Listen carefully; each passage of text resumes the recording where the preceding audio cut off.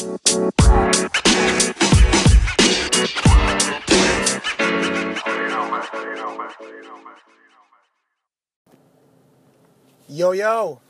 back for a bonus edition of Flagrant Foul this week.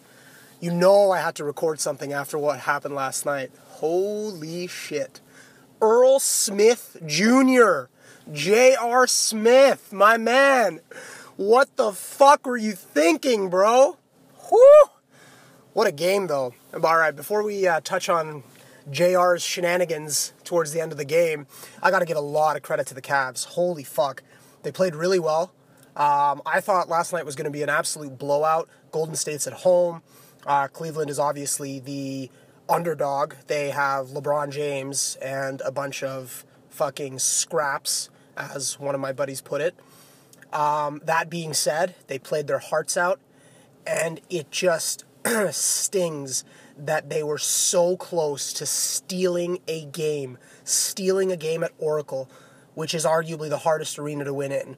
And it just fell apart for them. The Warriors played well. I mean, the Warriors, they played their game, but they didn't do anything exceptional. Steph hit that three-pointer just before halftime at the buzzer. That was pretty cool. Pulled out the little finger guns. Other than that, I mean, Clay played pretty well. KD played well. But there was nothing on the Warriors side that made you get up and go, holy fuck, these guys are going to repeat. They are going to be the champions. To be honest, the Cavs actually played better than the Warriors for long stretches of the game. LeBron James is, I can't even say enough about the man. He dropped 50 fucking points, 8 rebounds and 8 assists, almost a triple-double. He became the first player in NBA history to drop 50 in a finals game and lose. LeBron is the ultimate competitor, and that is not a stat that he wants to be part of. I don't know what else to say about the guy. Like, Cleveland truly does not deserve LeBron. And after last night, if you had any doubt that he was leaving, that doubt has been eradicated. He's gone. He is totally gone. The man dropped 50 fucking points, carried these D-leaguers on his back, and they lost the game. Kevin Love came back after a concussion. He didn't really do shit. I was watching the game with my brother and my buddy, and it's funny because every time one of the scrubs hit a shot in the fourth quarter, the announcer would say something like, Korver, his first 3 of the game. Jeff Green, that's his first bucket of the game. Jordan Clarkson, that brings him from 1 of 8 to 2 of 9. What the fuck is that? How can you be in the NBA Finals, be playing over 20 minutes a game, and hit your first bucket in the fourth quarter with less than 5 minutes to go? I'm sorry, but LeBron is out of there. Okay, enough about that. Let's talk about the last few minutes.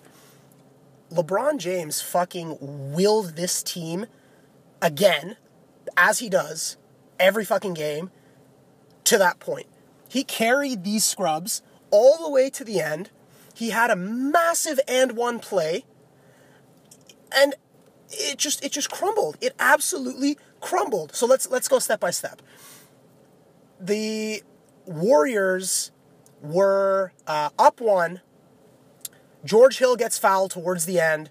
I think there's about 4 seconds left on the clock. He goes to shoot the free throws, makes the first. It's now a tie game, okay? As an NBA player, in the finals, you've got to know what's going on. You've got to know. You've got to know how many timeouts you have left. You've got to know what the score is. You have to know your surroundings. You have to know. You're getting paid millions of dollars. It's the closing seconds of the finals. You can't fuck shit up here. There is zero room for error. So George Hill steps to the line. He hits the free throw, the first one, and misses the second. What happens? J.R. Smith grabs the rebound. He's about 2 feet away from the fucking basket. All he had to do was throw it up in the air. No guarantee it would have went in, but he could have got fouled. It could have gone in. Something would have happened. Instead, he dribbles the ball out, almost to the three-point line, has no clue what's going on, has LeBron James yelling at him in his ear, yelling in his ear from the left side. And then finally, with about a second to go, he throws it to Jordan Clarkson in the corner, who heaves up a ridiculous shot that had no chance of going in. The game goes to overtime, and ultimately the Cavs lost. You're not going to beat the Warriors at home in overtime. There's no way. I called that as soon as it went into overtime. I knew that it was over, and I think the Cavs, the Warriors went on something like a 7 or 8-0 run to start overtime, and it was just that was all she wrote. J.R. Smith, oh my goodness, man, you gotta be aware of your surroundings. The internet blew up after JR's blunder. NBA players were calling him out.